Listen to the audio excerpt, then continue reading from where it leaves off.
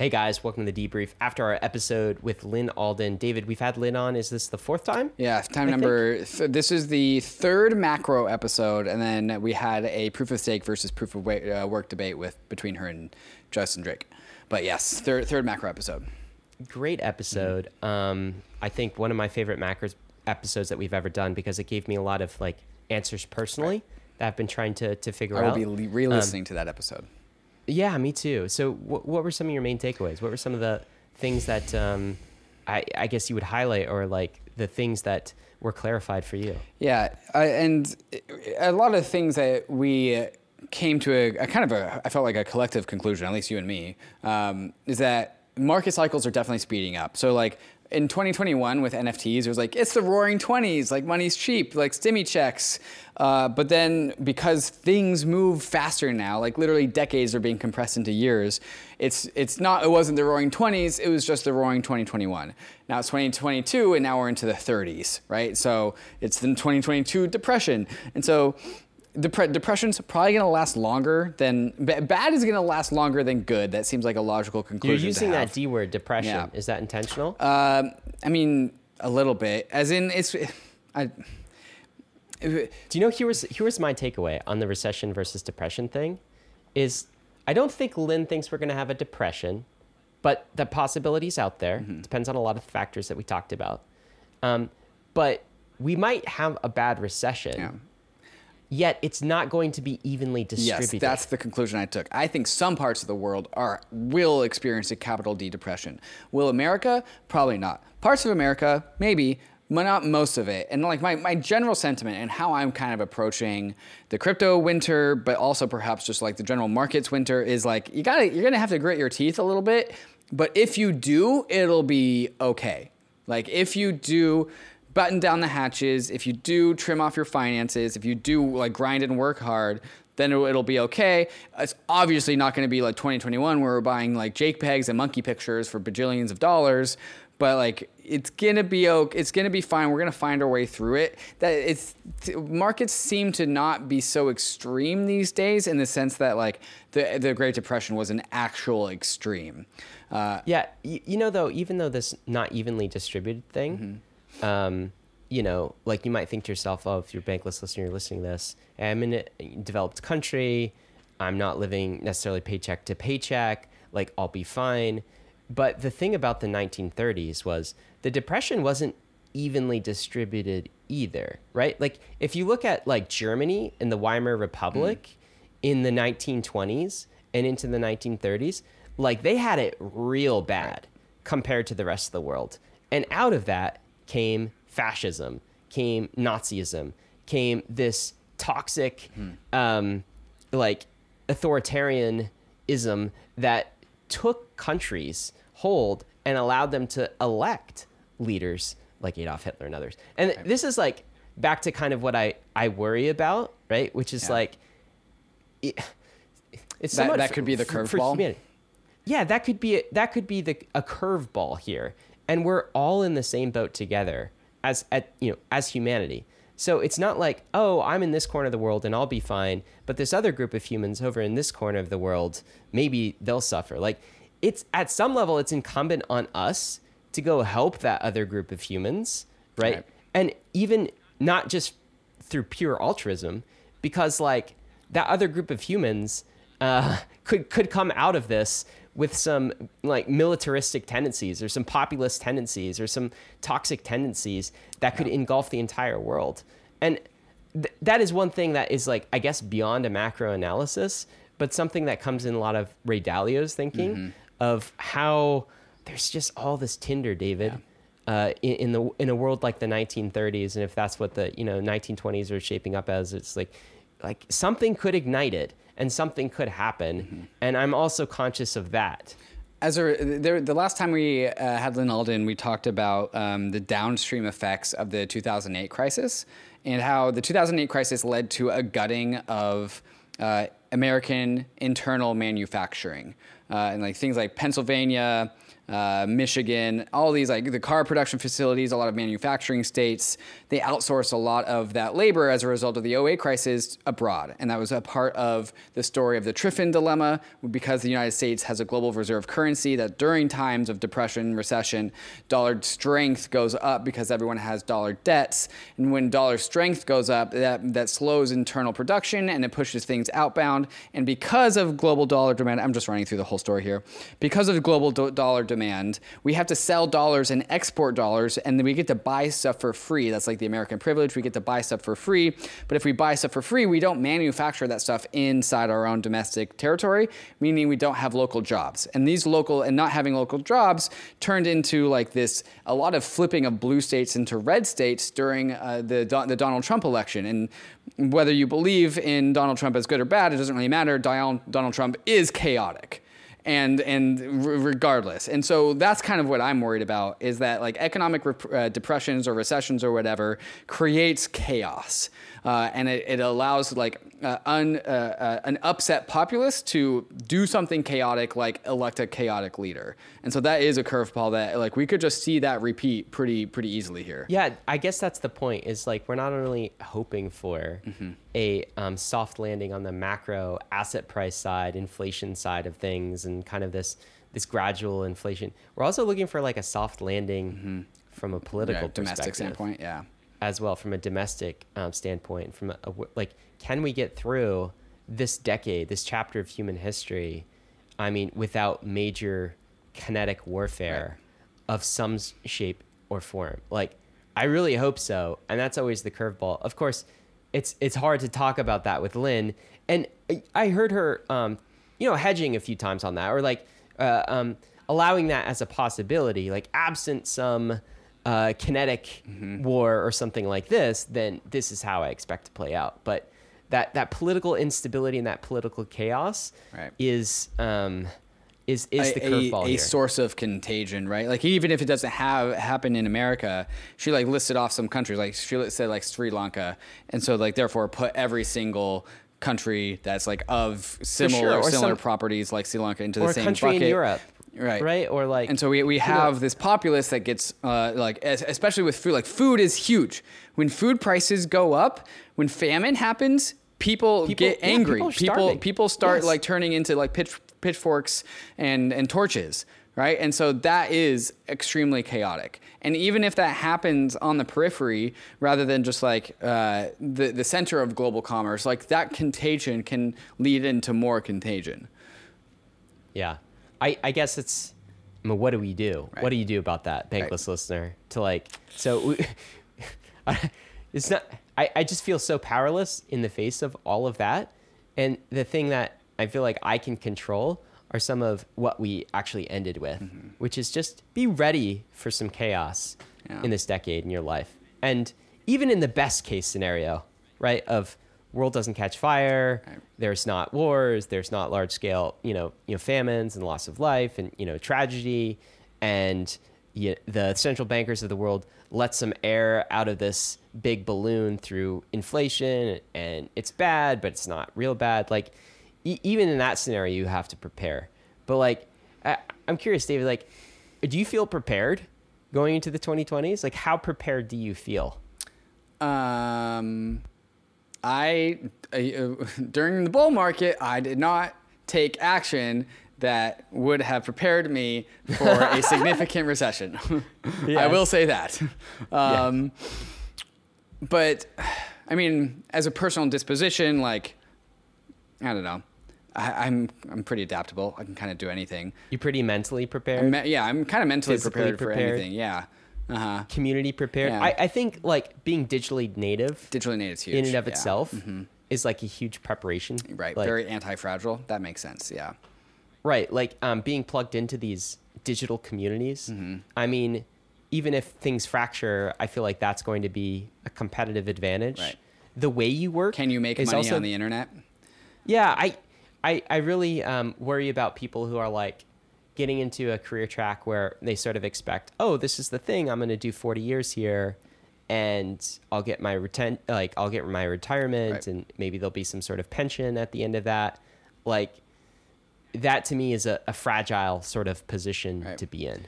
Right. And that's why there's that, who wrote Anti-Fragile?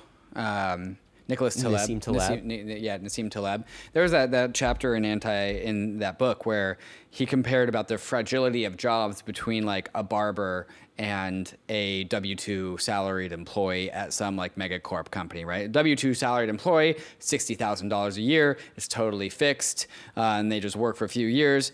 But that job is fragile because one day they could just get axed and their income drops to zero. Versus like a barber, maybe they make $40,000 a year, $45,000 a year.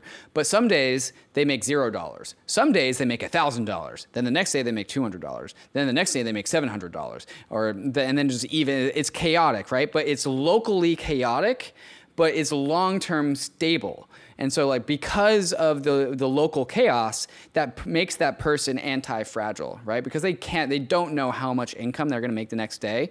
That local chaos turns into long-term sustainability. Whereas if you're a salaried W-2 employee and it's your plan just to be at this one company for 5, 10, 15 years, that's a very fragile position because your income can drop to zero very, very quickly. And so if you're not built for that chaos, then you become fragile.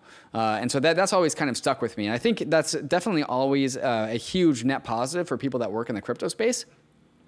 Crypto, super chaotic. It goes up ridiculously every 4 years, and then it goes down ridiculously every 4 years, actually every 2 years.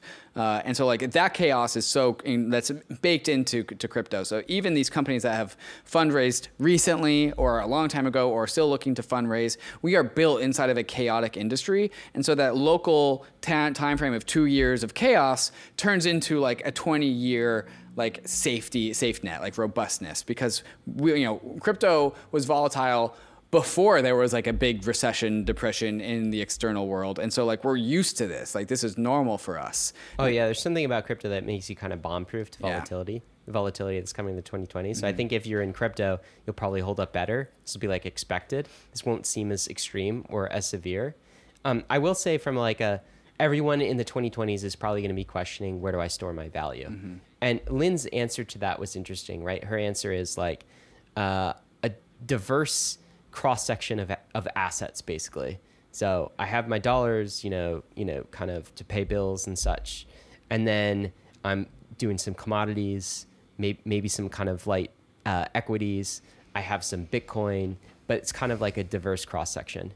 To me, that's always been a little complicated for me personally. But like, I will say one thing that I think holds up decently well in the 2020s, and I've been saying this since like one of the very first Bankless newsletter, is this crypto barbell strategy, where it's just two assets. Mm-hmm. So all you have to think about is two assets, right? On the one side, the super safe asset, which is dollars, mm-hmm. straight dollars. No yield. Treasuries, if you want. want. No BlockFi yield. Yeah, no BlockFi yield. I'm talking straight dollars. Dollars in your bank account. Yeah, dollar basically in your bank account, or Boomer bank USDC account. Or something like this, something like a near bank account, okay? So dollars on the one side, all right? On the other side, what the world would call extremely risky assets. Right. That is crypto, your crypto portfolio. And these are predominantly crypto monies, but then also, some other tokens you might speculate on, that sort of thing. Nothing in between.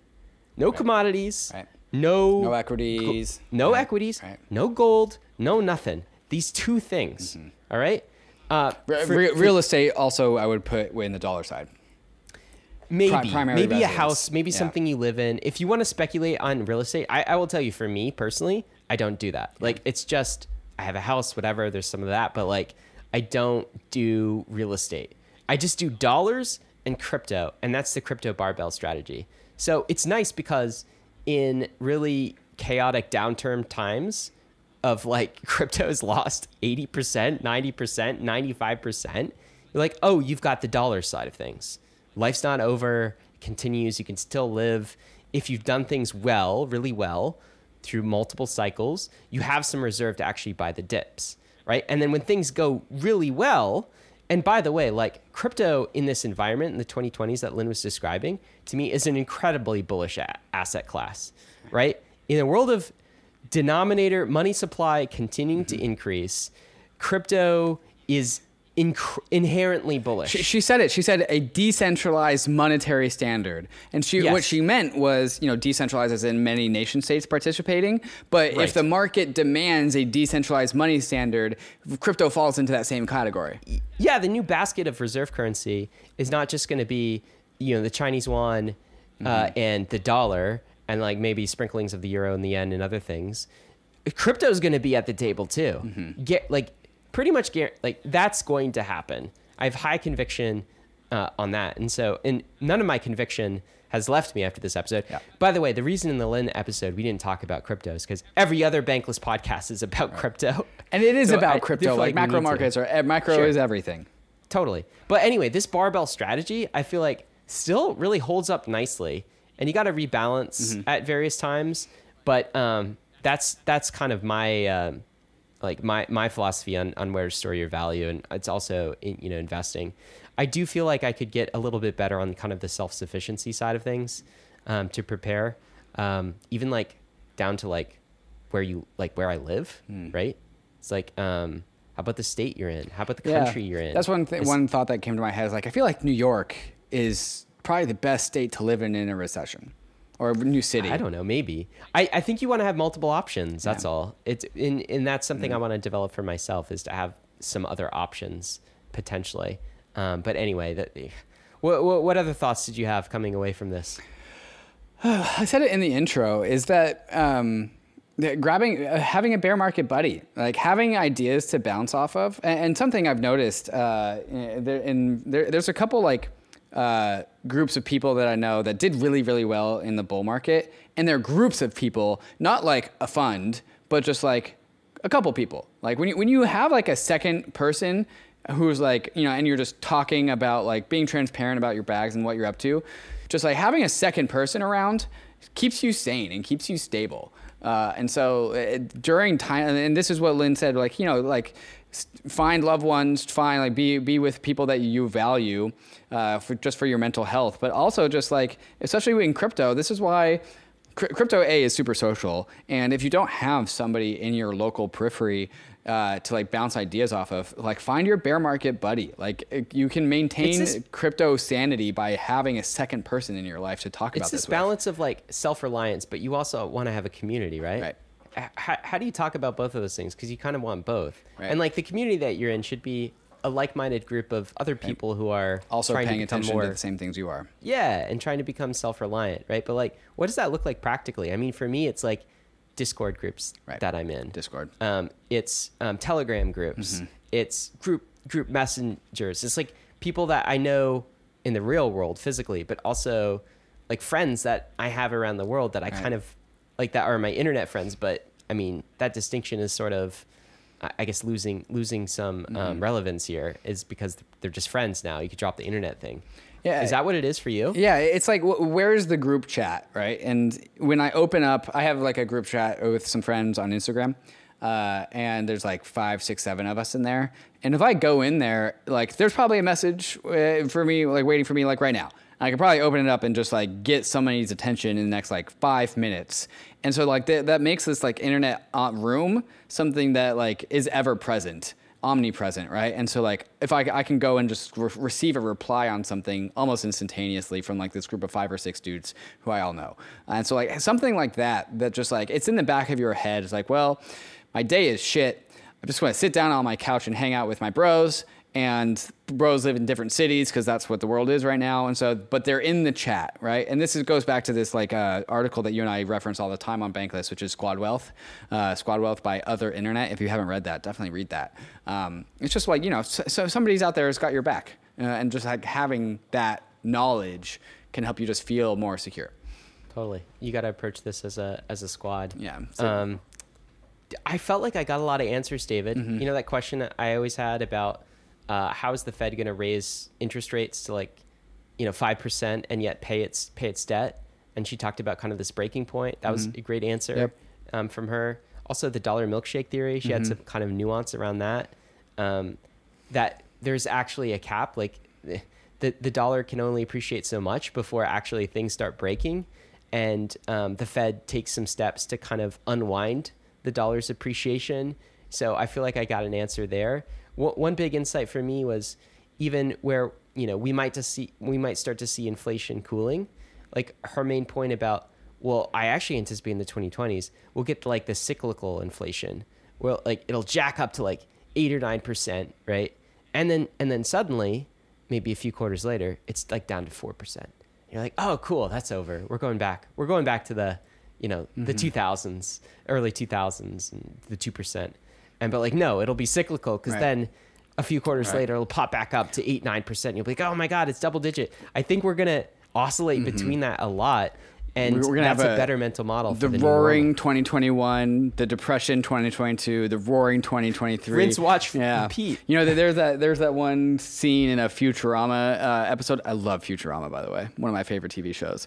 And like there's all these bankers in this like NASDAQ style building, and like the NASDAQ loses like 30%, and they all just like throw themselves out the window to commit suicide. And then it goes up like 40%, and then they all, because it's Futurama, they all have jetpacks, and so they go back, they like go back into their window, they start popping champagne, and then it falls down again, and they just and so It's gonna be that. Like get ready for 5 bear markets by the end of 2020 the decade. Yeah, if you're not bomb proof now, you will be at the end of this decade. The last thing I think was a great point is how she made the point we're so undersupplied on commodities right now, and particularly energy, right? Which is, I'm sort of surprised, David. I haven't paid much attention to energy markets. I don't know if that's something you've done, but I'm kind of surprised we're in the state that we're in, which is like how dependent Europe is on natural gas. Well, have you heard the story about this? Well, not the story, but I've heard from Kyla Scanlon. I've been following a little bit. It's just, is this the story of like how resistant Europe was to nuclear? Exactly. Yeah. And this was like a current thing attack. So like Mark Andreessen's current thing, the current thing in Europe was like nuclear. And there were these people that just got drummed up a bunch of drama about nuclear energy and how it's bad, it's a catastrophe, you can't have nuclear. And it was completely anti-science, based in not any grounds of reality. And as a result, and it was a successful campaign. Like movement that it delayed Europe's investment into nuclear energy when it needed it the most. And so like as soon as like Russia invades Ukraine and like starts to disrupt the energy markets there, Europe has to go back to goddamn coal. I know. Like, and so because we never invested in nuclear, we never invested in infrastructure. It's when she was talking about that, and like the U.S., my understanding, again, I don't follow energy markets closely, but the U.S. is in a much better place because it has just such a store of natural gas. But like even the U.S. has not invested in nuclear in any way, shape, or form. But like I'm just so surprised that everyone seemed to be caught flat-footed. Right. And now we have such an undersupply of these basic commodities. There are other commodity categories too that are very important, but like energy in and of itself, right? It's like, how did we let that happen? And like the solution is in the 1930s, we did not have nuclear power plants. Of course, we didn't have the energy consumption we do today, but technology is actually the solution for all of this. And this is what Lynn kept going back to. Of when you ask for a silver lining, it always seemed to come back to like building, technology, builders, new stuff. We have to go through this period in the new normal, and then we have to build our way out of it. Puts new meaning on the build market rather than the bear market. But the build market was like, okay, we need to reframe this pessimistic bear market into something more optimistic. But then that makes it, we actually have no choice. We kind of have to build or else we will actually not make it. Yeah, there's literally no alternative, right? And so this applies to crypto, but I think it applies to the rest of the world. Rebuild our supply chains, onshore more manufacturing. Like we can't be dependent on just in time anymore. We have to rebuild our energy markets and our energy supplies from the ground up, our sources for commodities. It's a lot of build market that has to happen. And it's becoming more clear to me that this is not a quick fix. Yes. So I guess let me end by asking you this. At least I don't have anything else to talk about besides this, which is, so now how do you feel at the end of this episode? So I've been kind of tracking my David chart. Are you and my David chart was like, I think that you've been pretty worried about the potential of a capital D depression. Yeah. Has this episode made you more worried? on the David chart, or like less worried? Are you leaving this episode, or is it kind of neutral? My worry is more clear. I think it's made me slightly more worried. Okay. But at least you know why you're worried. Yeah. And to elaborate on that, is that like I could totally like when we started talking about the Russian war, a couple weeks later, it turned into like the food and fertilizer conversation, and that I remember seeing stories like Africa's got like 3 months of food, and that was about 3 months ago, and so. Like the way that markets work and the way that the world works is we don't know anything. We don't know things until after they happen. And so like I'm totally leaving room for like something that happens that's unexpected, like some like dark horse event or black swan event where like, like all those like bad, like high energy prices, like can't grow enough food. Some like part of the corner of the globe revolts, and you just see the writing on the wall. It's like, well, that country's not going to have enough food either, and then that country's not going to have any food. And like, imagine, like a bank runs are one thing. What about a goddamn food run? You know how everyone is buying TP and at the start of COVID? Well, what happens if we actually take that seriously and literally food becomes scarce? Like. That sounds like a complete dire circumstance and just like fear mongering. But like the thing is, like you can see the steps to like how we would get there, and that's what scares me the most. Yeah. All right. Well, I'll continue tracking my David chart. How do you chart this thing? Like, are we talking about XY graph or like what? It's just sentiment. It's just in my head. It's just kind of like, I don't know. It's David up or is David down? How are you counter trading this, by the way? I'm not. I think that that was the key word for me though. At the end of this episode is what you said, which is clarity. I am kind of, it was somewhat jarring to hear part of Lynn's advice to be like, stockpile. Right. Yeah. Like, stockpile. Stockpile is a thing you should be doing. Food, medical supply. Like, really?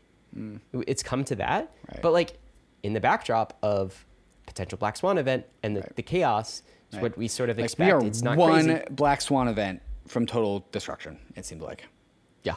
One bad, a second COVID that was equal or greater than COVID. Oh God, we'd be decimated. I guess it's always been like that, though. And so maybe the stability was a facade all along, David. Right.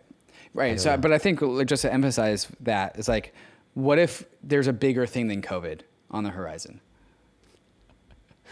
Yeah, the David charts are going down. David sentiment charts are going down as we're speaking. So we better end it here. The debrief. Hey, guys, the great thing about Bankless is this is a journey we do together. Right. We are leveling up together, and we are learning together.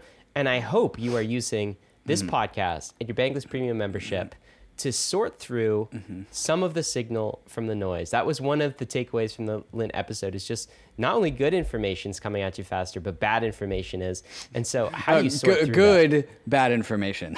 Yeah, exactly. So we are helping. I hope we are helping you sort through that, because I feel like I'm learning every episode we record, and it's great to have you. Great to have you along the journey. We're going to do these 2020s together. Yeah. Podcasting does not really depend on macro environments. We will put out podcasts so long as the internet is still online.